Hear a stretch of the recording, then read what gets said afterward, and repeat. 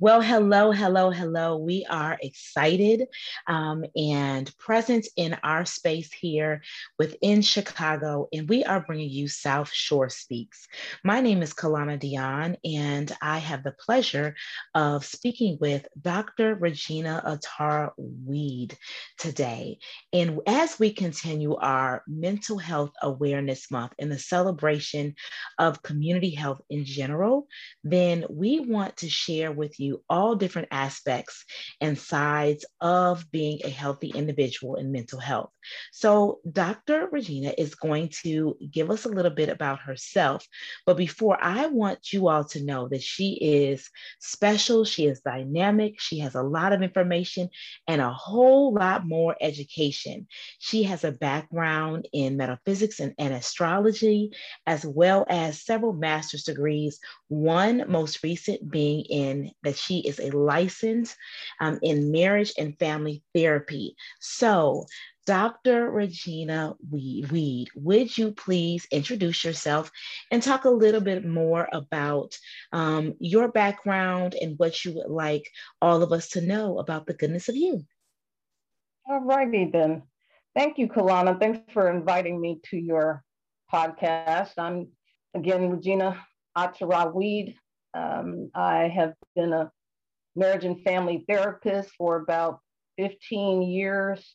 I have a background, as you mentioned, in astrology for probably as long as I've been living, as well as on metaphysics, which is where my doctorate actually comes from.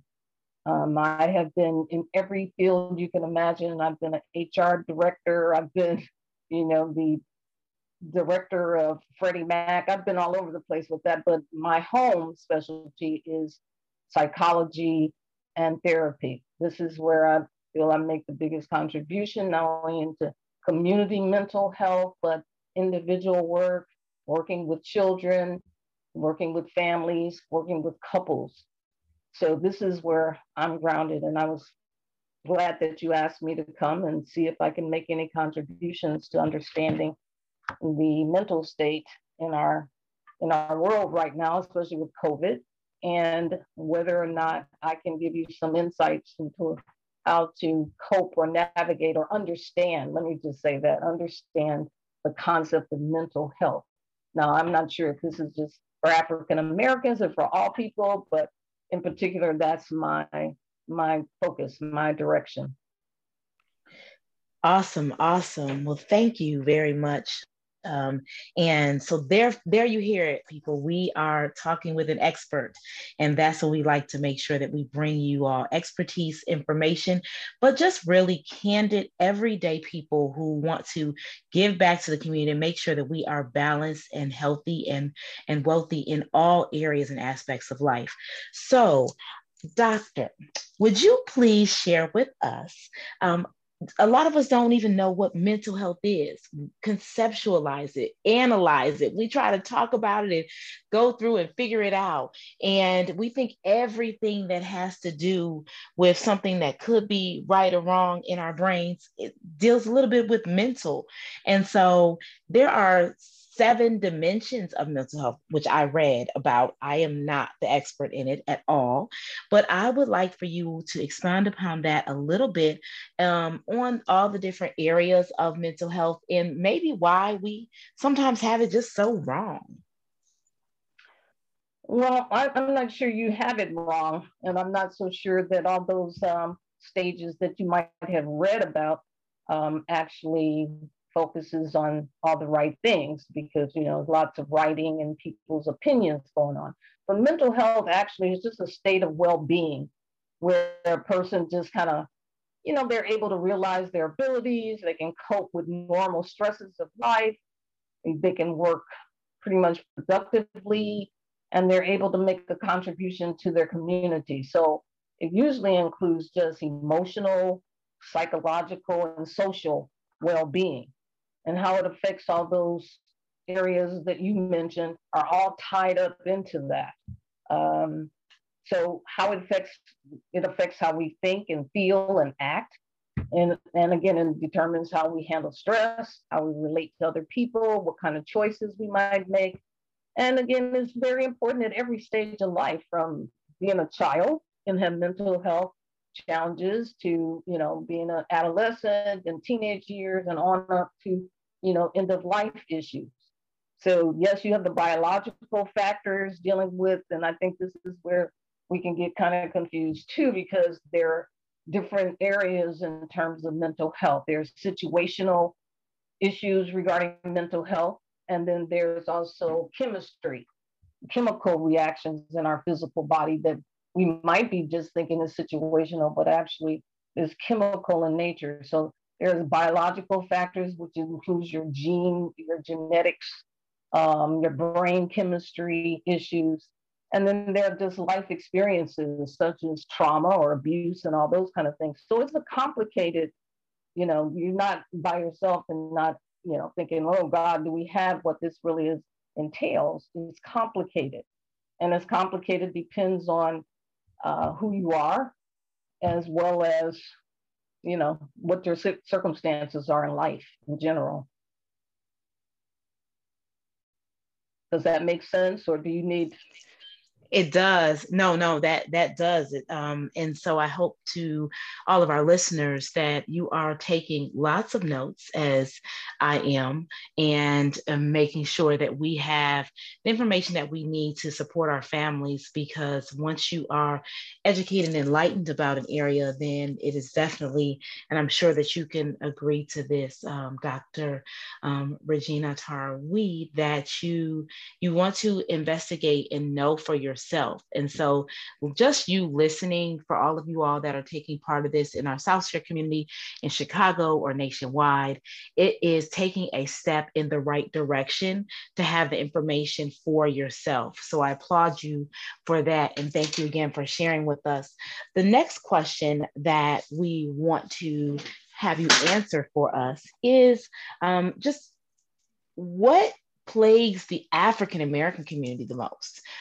Is there one specific area, or is there one area that plagues us more and has us focused on more of an issue? And why might that be? Well, just kind of going back to what we were talking about in terms of definitions, and maybe what you were reading is a little skewed, is that in particular on the South, since you are in South South side of Chicago, the definition in most cases isn't completely accurate for African Americans due to the unique experiences of slavery, Jim Crow, and the continual assault on our mental, physical health generally. Some of us have managed to push forward through sheer will, the strong messages from our elders and that kind of thing, giving us foundational hope and making us move forward. But again, the number one thing that has plagued us in terms of us being able to look forward and have a good state of mind, like I said, situationally, especially, is poverty. That's the first problem that we have. Overall, in the African American community, racism itself is a problem because it doesn't provide a structure for us to absolutely overcome the poverty premise, right? So someone needs to be at the bottom in capitalism, so they have to choose somebody. So African Americans, typically, I would say our mental health challenges start with poverty. The premise, someone needs to be at that bottom, and again, which incidentally is why we were stolen in the first place. But due to the financial upward mobility, the majority of us are living in poverty, and so we're left with poor diets, lack of a good environmental situation, and which often leads to a poor mentality. So poverty, even though it's not classified in the DSM-5 as an actual mental health problem, that is the root cause of depression in our community. Well, it's the root cause of the number one mental health challenge, which is post-traumatic stress disorder. We are a community plagued with that because of the situation we find ourselves in terms of poverty. A lot of us have managed to, overcome that and come out on the other side where we're not just poor, but PTSD is a huge problem as a result of, again, racism being held back. There's just so many things that point us in the direction of being depressed. Number two, post-traumatic stress disorder is number one, probably in terms of actual mental health diagnoses in the DSM-5. But again, PTSD is a result of 250 years of slavery, 50 years of Jim Crow, where you lose self-esteem, and on it goes, right? Nobody, it's like driving while black, walking while exactly. Black. These are all challenges to our mental health that because we're in the skin we're in, is very challenging to not deal with it. You don't know whether the stress is coming from you sometimes, or because of the collective consciousness of African American people with all the things that we're dealing with, simply because of our skin color. So PTSD is going rampant in the African American community because it's untreated. People don't go kids are seeing other kids getting killed on the street. They're hearing about George Floyd. We're all living through all these nightmarish kind of situations, but we're not getting any treatment for that. And as long as you don't have treatment for it, and you're under the guise of a poverty paradigm, which is where some people make it out and can get a good, decent job and make money, but the majority of us are not able to get out because we're at that economic level where they won't let us out. We can't get out. We don't have self-esteem, which is another mental health challenge that is, again, a result of racism and just the whole paradigm that they have us in. We have self-esteem problems. So that often leads to poor housing, lack of appropriate education. No doors are really left open for us with those things. So then we move on from the self-esteem, which in and of itself is a diagnosis, but depression. If we're not really handling the PTSD properly and acknowledging it, we can acknowledge what's happened, but we tend to fluff it off like it doesn't mean anything. Okay, there are actual treatment programs for PTSD. Yes, ma'am. Yeah, and we call it, one of those is dialectical behavioral therapy, where you actually have to learn how to live in the present moment. And you're taught that through that process, how to be here now, how to live today. And then it teaches you how to coping mechanisms and how to handle some of the things that are being handed your way. So it teaches you how to, fluctuate your mood and adjust your mood. Because then without that, then it can often genetically in some families, there's bipolar disorder, right? As a result of poverty, again, not eating the right things, the mother's not doing, so it becomes a chemical disorder of the brain. So we're sending people to jail when in actuality, they might be bipolar, or you think they're an alcoholic when actually they're just self-medicating. So there's a lot of self-medicating in our community as a result of PTSD, which is, to me, poverty, PTSD, that's next. And then everything, all the other diagnoses flow from those problems. So we have a lot of work to do in terms of being able to acknowledge what has happened to us as a group of people, and then taking steps towards trying to, as individuals, really address that. Because, in our communities, people say, just sit down and shut up, or, just keep that to yourself, because that's the whole thing, again, from the Jim Crow area, right? We got a chance to come out of slavery. We go directly into, okay, well, now we can act like white people, and then so we just are accustomed to stuffing our emotions down. And we teach this to our children who can't express their fears or what they saw at school, or they just learn how to, keep it moving. That's what we do. How to keep it right, how to mask it and to keep it moving. And I think that those who would call themselves successful or would are at having a balanced, lifestyle or mental health, or even just being able to deal with life, as you said, driving while Black, as you said, just having to go to school, being a young man, not knowing if you are going to get stopped, accosted by law enforcement, or if you're a young woman in recent cases and you're going to be hurt or by bullying, and then you have to defend yourself and you can't even call on law enforcement because you may lose your life.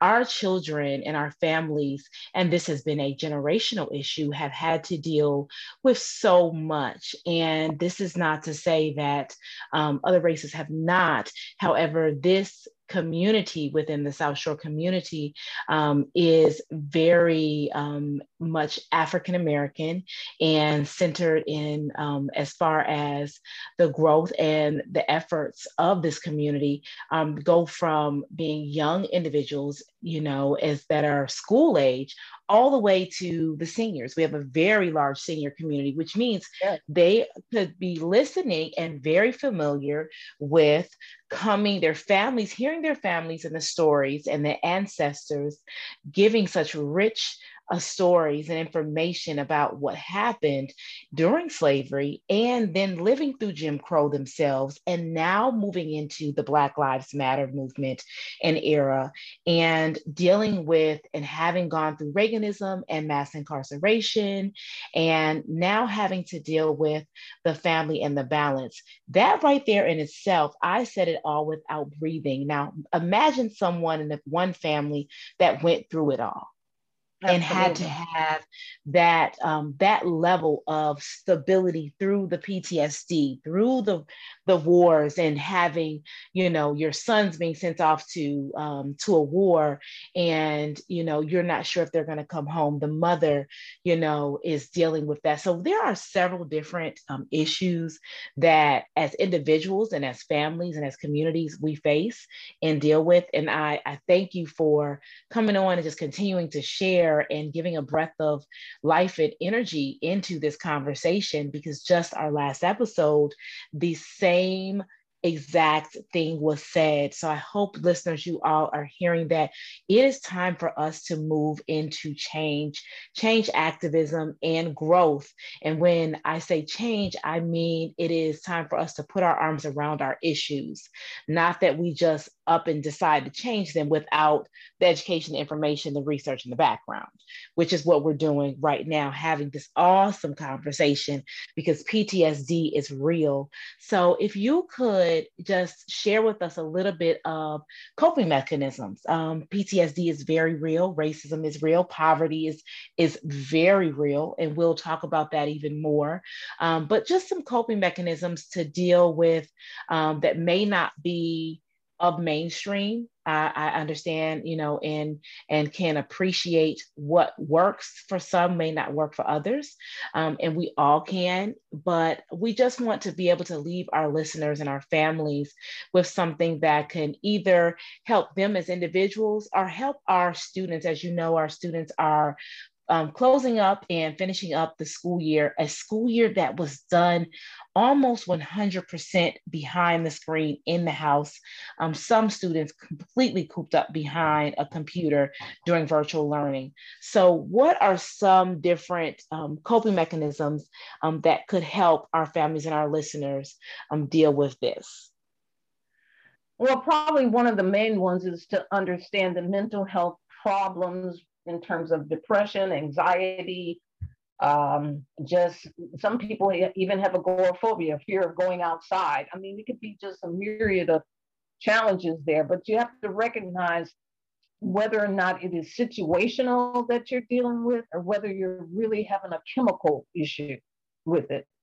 And again, I believe I said in the beginning, mental health is, divided up between the situational issues, like I saw somebody getting killed, or the chemical where you're just laughing and having a good time, and all of a sudden, like a wet blanket comes over you, and all of a sudden you're sad and depressed. I mean, you could be at a comedy club and then you start crying, okay? So you have to be able to recognize, does this keep happening to me? Am I 1 minute jolly and happy and everything's going well. And then just out of nowhere, nobody did anything to me. I just all of a sudden just break down and start crying. So to learn in your own body, or if you have children, to begin to question them about whether or not what they're actually experiencing is connected to a particular thing. Your boyfriend left you, you had a car accident, or you're just sitting eating popcorn and we're laughing. Again, so that's the first thing to be able to unlock your mental health challenges, your own mental health challenges. So some of the ways, once you can determine if it's situational, you can create some coping strategies by making sure that on a regular basis you're exercising, because exercise changes the chemical balance in our brains, the certain chemicals that are up there, as well as, well, this might be a technical term, but neurotransmitters go off in our brain, right? And they either connect or they misfire. And so exercise continually, not walking your dog where you're stopping, but continual aerobic exercise does help lift up the mood. And that's very helpful in terms of just generally a situation that is making you sad or depressed. So that's one way to do that. Go to a class on self-esteem. If you've noticed that you're having a lot of negative self-talk, you can't do something, or everybody's talking about you, whatever that is, you can try to find a class on self-esteem. Or there's nothing wrong with calling a therapist to just say, I want to work on self-esteem issues. You can change your diet. That's another thing. We have a really bad problem in the African American community with our diet. And again, a lot of it comes from poverty, right? From slavery, where we took those same traditional food groups and foods and moved them forward into where we are right now, because our grandparents or whatever moved us into that. And so we're still doing things like cooking greens until they slither in our mouth, and instead of having them crunch. So paying attention to our diets and really working on that will help with even the chemical problems that go on with mental health problems. There's also acupuncture. If you really aren't getting where you want to be with that, you can try acupuncture. And also a functional medicine doctor is always helpful too. Most people don't know about functional medicine doctors. They're the doctors who go to school 2 extra years to learn about root causes of problems.